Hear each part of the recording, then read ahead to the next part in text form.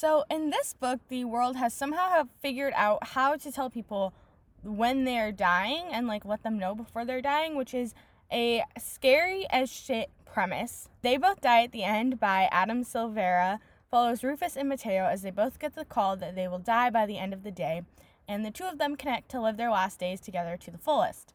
And even though you know what's going to happen, you get really sucked into the story, and it's really good and sad, and they're so interesting as characters, and it still is a mystery to like how they're gonna die, when they're gonna die. Obviously, like you think they're gonna die towards the end of the book, but it could come earlier, like there's all this mystery, and it's really interesting how everything intersects and the world is very connected because it's set in New York City, so you wouldn't think that like all these characters would be running into each other and influencing each other's lives because it's such a big city, but they do, and it's very interesting to see that dynamic and see how that plays out. And even though the premise scares me, like I would not know when I'm going to die. If this ever becomes a real thing, I would do my best to avoid it. It is a really good book, and I loved it, and I'm super excited to talk about it. Books, TV, music, and movies. All things that make a big impact on everyone. I'm constantly gushing about my latest read to anyone who will listen, so I figured I'd turn my rambling into something coherent that people will actually listen to, which means no tuning out halfway through. I'm Maya Ghosh, and this is my take.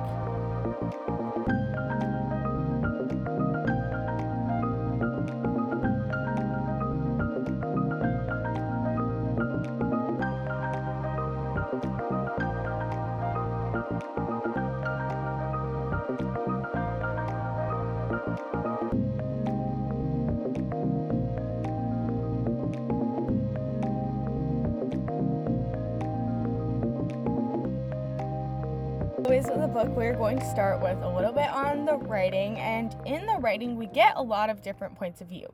Like, I was prepared for Mateo and Rufus's point of view, but we also get the point of view of the Plutos and Peck and Lydia and a lot of other people who are like very minor characters in the story, but actually like have a big deal and a big role to play, even though they're very minor in like the grand scheme of things. And a couple of them, like Rufus and Mateo never even interact with, or they interact with very minorly, or they interact without knowing. And so it's very interesting, and like I said in the intro, it's very cool because New York City is such a big city, but it just shows how like little things make impacts on people's lives even when you don't know them. And so it's really, really cool that we got to see all the different points of views, and like it created this fuller narrative because instead of it just being Rufus and Mateo living their last days, it was this story about people and humanity in the world interacting, and it was very cool because of that. And also the writing was just really good too, because Mateo and Rufus had very distinct narration styles, which was cool, and you could kind of tell whose point of view you were reading from between the two of them if you forgot, just based on how they were talking and stuff. And so it was really cool that from an author who typically like narration styles differ a little, but it's not that big of a difference. They were very definitely distinct, and it was cool to see that. So now, moving on to the plot, we start with Mateo getting the call, and initially he thinks it's the wrong number because the operator says the wrong name, but no, it is actually him, and he's trying to get himself like out of the apartment so he can live, but he's deathly afraid, and I would be too. I'm pretty sure if I got the call, I would call all my friends, and I'd be like, just come over and hang out with me, and we're gonna have like one last day together, like hanging out with people and stuff, because I would be too scared to leave my house and do things, I think. Like, I would definitely be Mateo in this situation.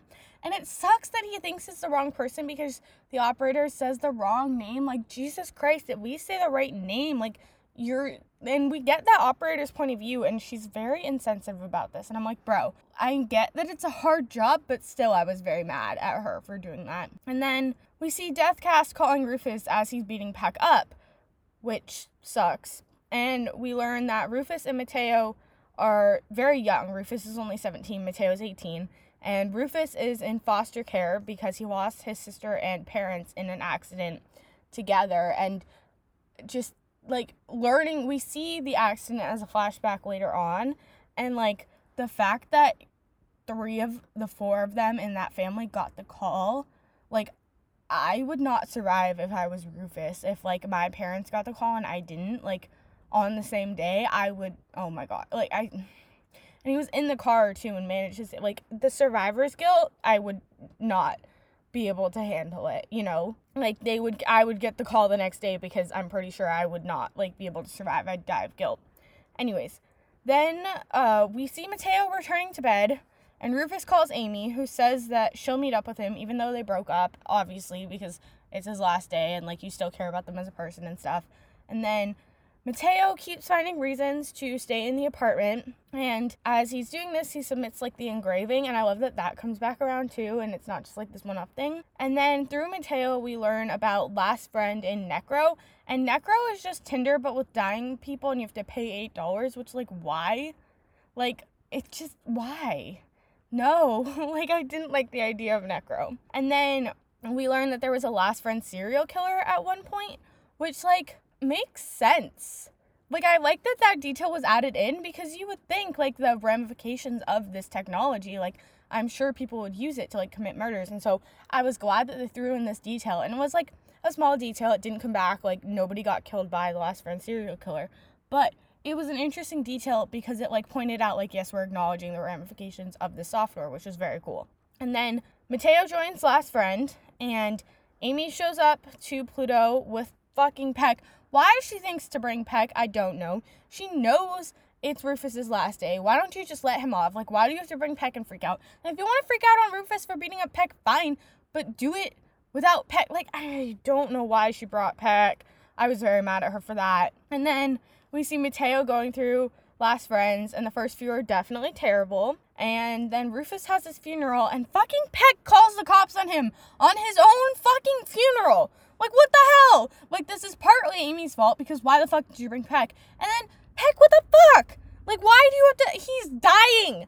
He literally is dying. You want him to spend his last hours in a jail cell? No, like, fuck off. I was so mad because his guys get cut short, and then he has to run at the back, and he gets his bike, and he sees that graffiti advertising Last Friends.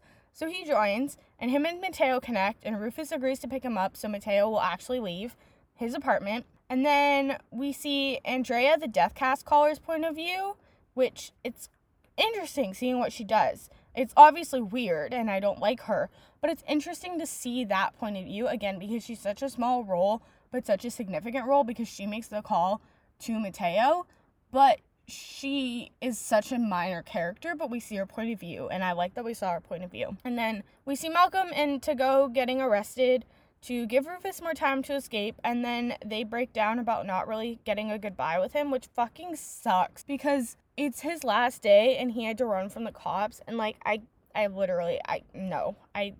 hated this. Like, sometimes the other points of views were interesting, and sometimes I was like, this fucking sucks, because this is just their friends being really sad about the fact that they're dying. And then Rufus goes and picks up Mateo, and Mateo insists they bury the dead bird, and Rufus is like, shit, like, Mateo's too good of a person. I loved that. I loved when he was like, Mateo's too good of a person. And then they take the subway to the hospital to see Mateo's dad, and Rufus gets in the party car, but Mateo doesn't. And then we see Amy's point of view about letting Peck walk away because she's mad he called the cops, which, like, obviously, and I'm glad she came to her senses, but this would not have happened if you did not bring him to Rufus's funeral. So it's a little bit your fault. And then we have Rufus talking Mateo's way into the hospital to visit his dad, and Mateo says his goodbyes, which is really, really sad, but, like, there's no but. It's sad. And then they give the homeless guy a lot of money, which was really nice. And then we get a Delilah's point of view, which a Delilah in New York City, you know, hey there, Delilah, what's it like in New York City? That just made me laugh for no reason, really. And then she gets the call, but she thinks it's a prank from her ex-fiance because she ended their engagement last night, and her ex-fiance works for Deathcast. So she is like, oh, this was just a prank. And I was like, bold move, girl, for convincing yourself it's a prank, because, like, I would not. If I got that call, I'd take it fucking serious, even if she thought it was a prank, you know? And that arc was actually very interesting to see, and see how it came around. I was not expecting it. And then we go to Rufus's favorite diner, and then Mateo and Rufus go to see Lydia and Penny, and Lydia figures out through their interactions that Mateo got the call. And then Mateo leaving them is so fucking sad, and Mateo breaks down about it, and I was, like, near tears. I was like, this fucking sucks. And then Rufus gives him this beautiful impassioned speech about living, which was so beautiful, and I loved it. And I loved, like, the bond they formed and how they relied on each other and brought out the best in each other.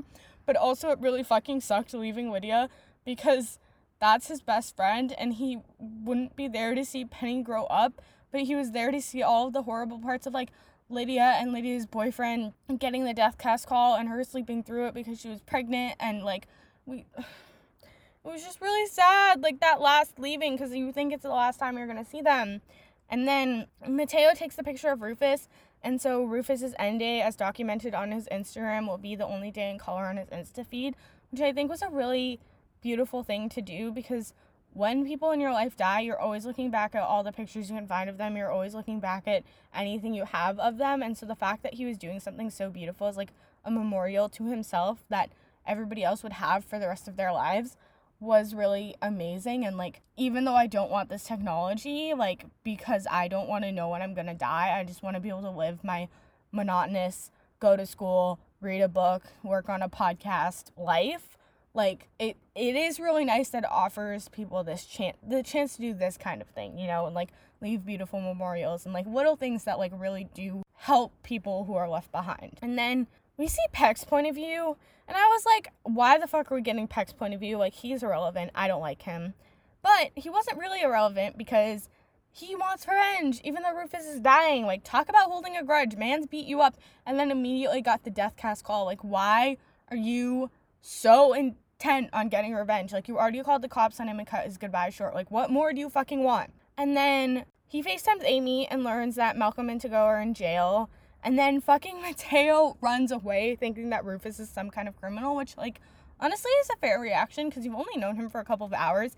And so I was very happy that Rufus follows him, and they find the Wonderland statues in Central Park. And at Wonderland, Rufus shares everything about his family and how he came out as bi on his family's end day, and, like, how he's not a criminal, and that, again, like, solidified their bond. And then they go to make a moment and they skydive, but it isn't really their thing, and it's kind of, I like the line of it being like, it's not our thing, but it's not a waste. That was really beautiful. And Rufus uploads their first picture of them together, which was really cute. And then we get Lydia's point of view about Mateo, and it's so sad because she is doing all of the things you do when someone dies, but he's still alive, and it sucks, and, like, I hate it, you know, like, I hate it. And then, well, after Lydia's point of view, we have them finding the old abandoned phone booths and payphones, which I thought was a one-off. Again, beautiful the way it comes back, which we will talk about later. And then we have Togo's point of view in jail with his neck cracking thing, and just, like, the way it was described, it gave me the heebie-jeebies, and I don't know why. And just, like, thinking about it now, I'm like, I know it's, like, a tick and he has to do it, but just, like, the way they described it and wrote it, I was like, oh, Lord, like, it just, I don't know, it rubbed me the wrong way. And, like, I need to move on from that, because thinking about that is gross. And then we see Kendrick's point of view, and Kendrick is the guy that Mateo gave his shoes to one day, because Kendrick did not have shoes.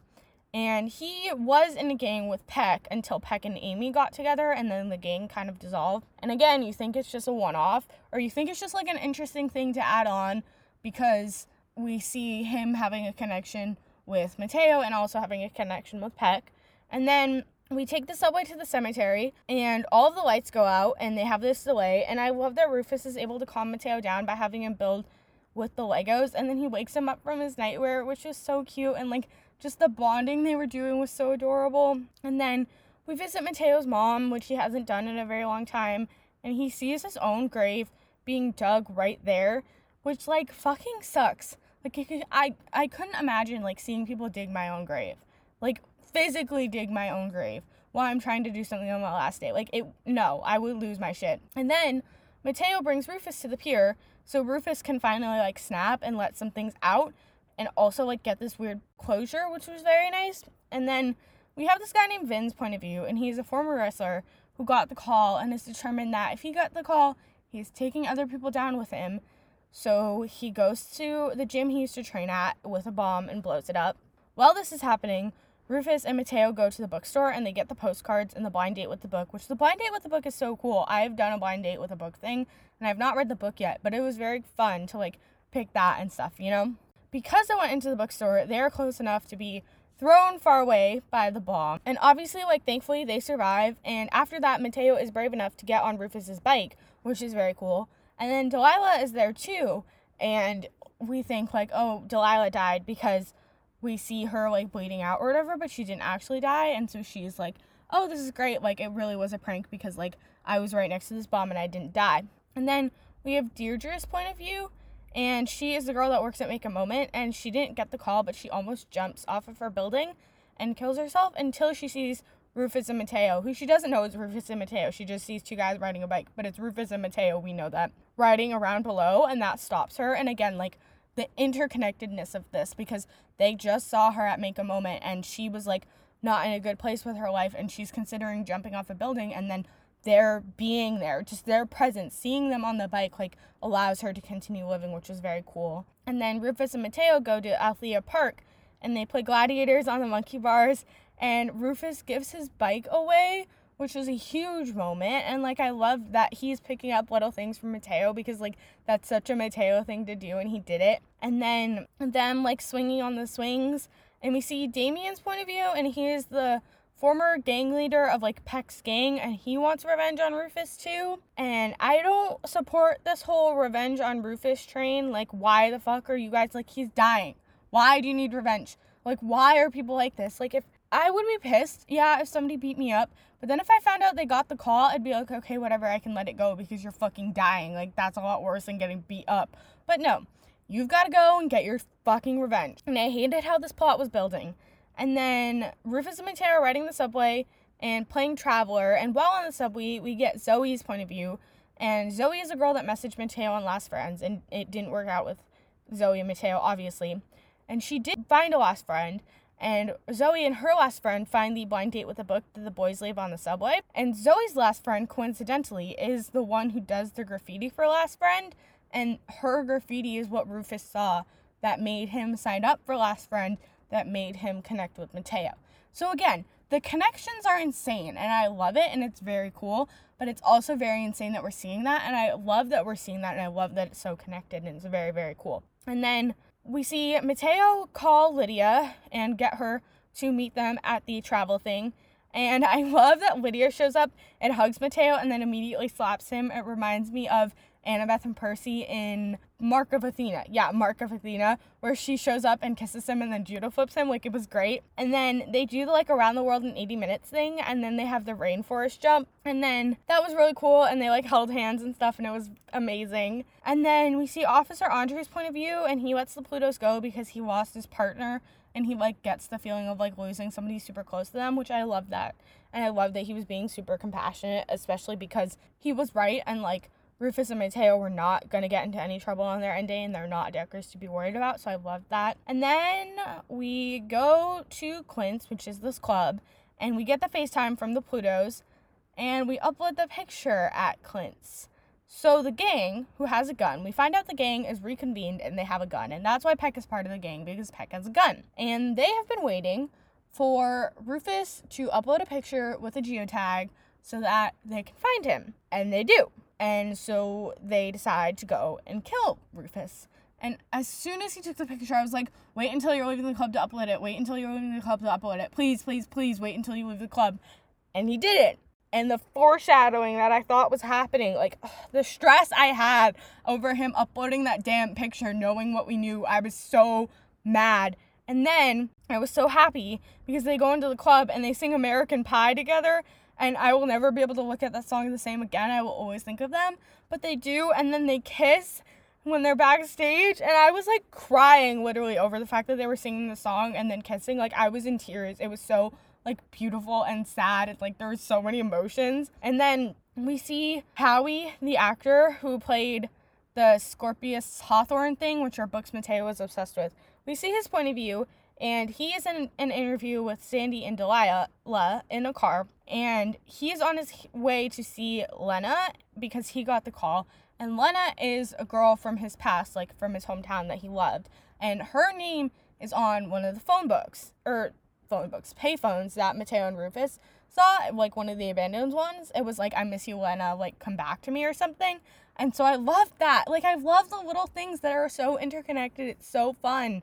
And then because they're all in a car and because the gang did not get the call, they are deciding to be reckless and run through the road. And they're running through the road, causes the car to crash, which is how Howie dies.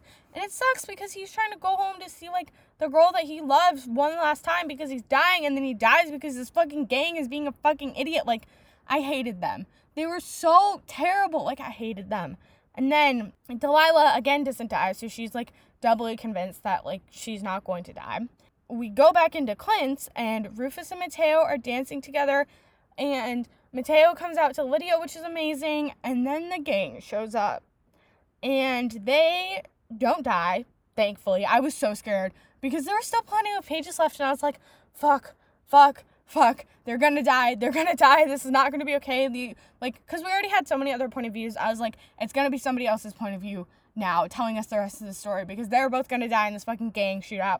But the guy who Mateo gave his shoes to recognizes Mateo, and because of that, they don't shoot, and Rufus and Mateo are able to make it out, and they run past the creator of Last Friends, which is really cool, and we get her point of view. And then we go back to Mateo's, and we jump on the bed, and we have Mateo singing to Rufus, and they say, I love you, and they're like, okay, the bed is our safe space, and we're gonna stay on the bed.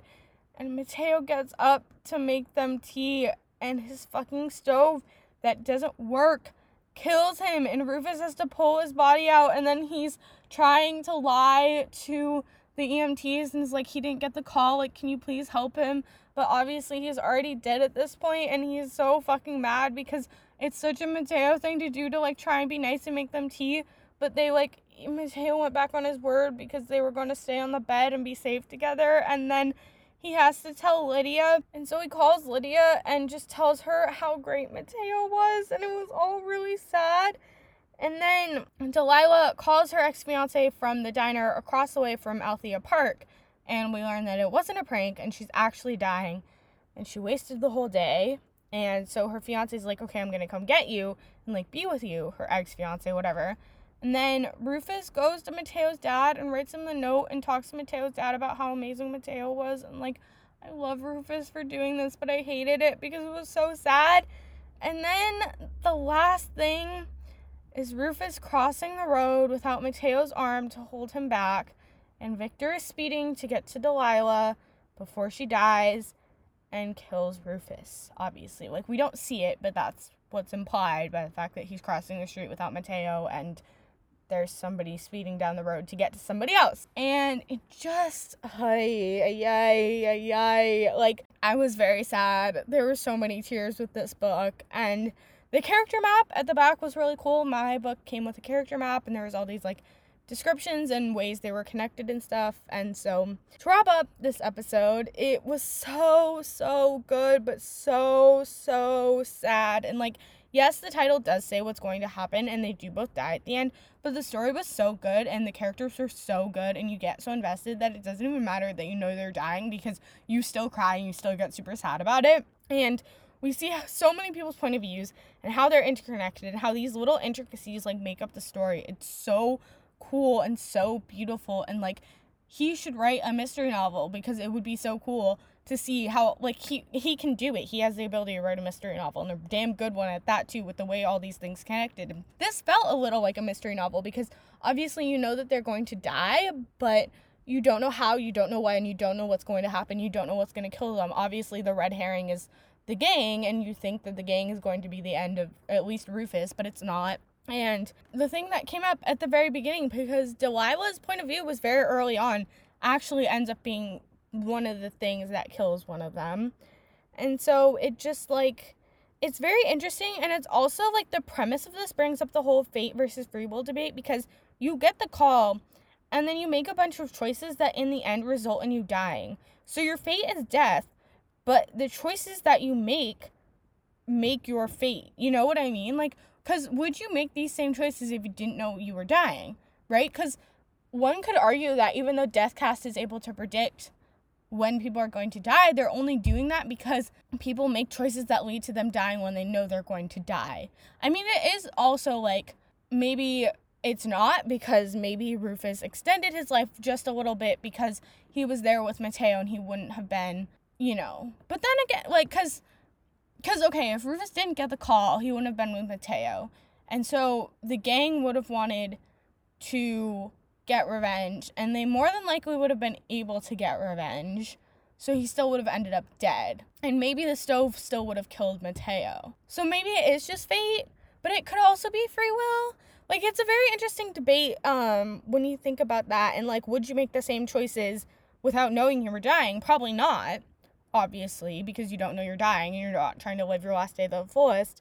And so it's just this really interesting concept, and it would be cool to talk about in a group that had read the book and like discuss fate versus free will and discuss how little things, very minor things, make huge impacts in the lives of others. And it was an amazing read because you think you're coming in to read about these two people's stories, and you are, but you also are learning about and reading about fate versus free will and the interconnectedness of the world and little things and big things, and like it's really cool and amazing and so interesting and sad, and I cried so much, and I swear to God, if Deathcast ever becomes a thing in real life, I'm going to hide because I don't want to know when I'm going to die.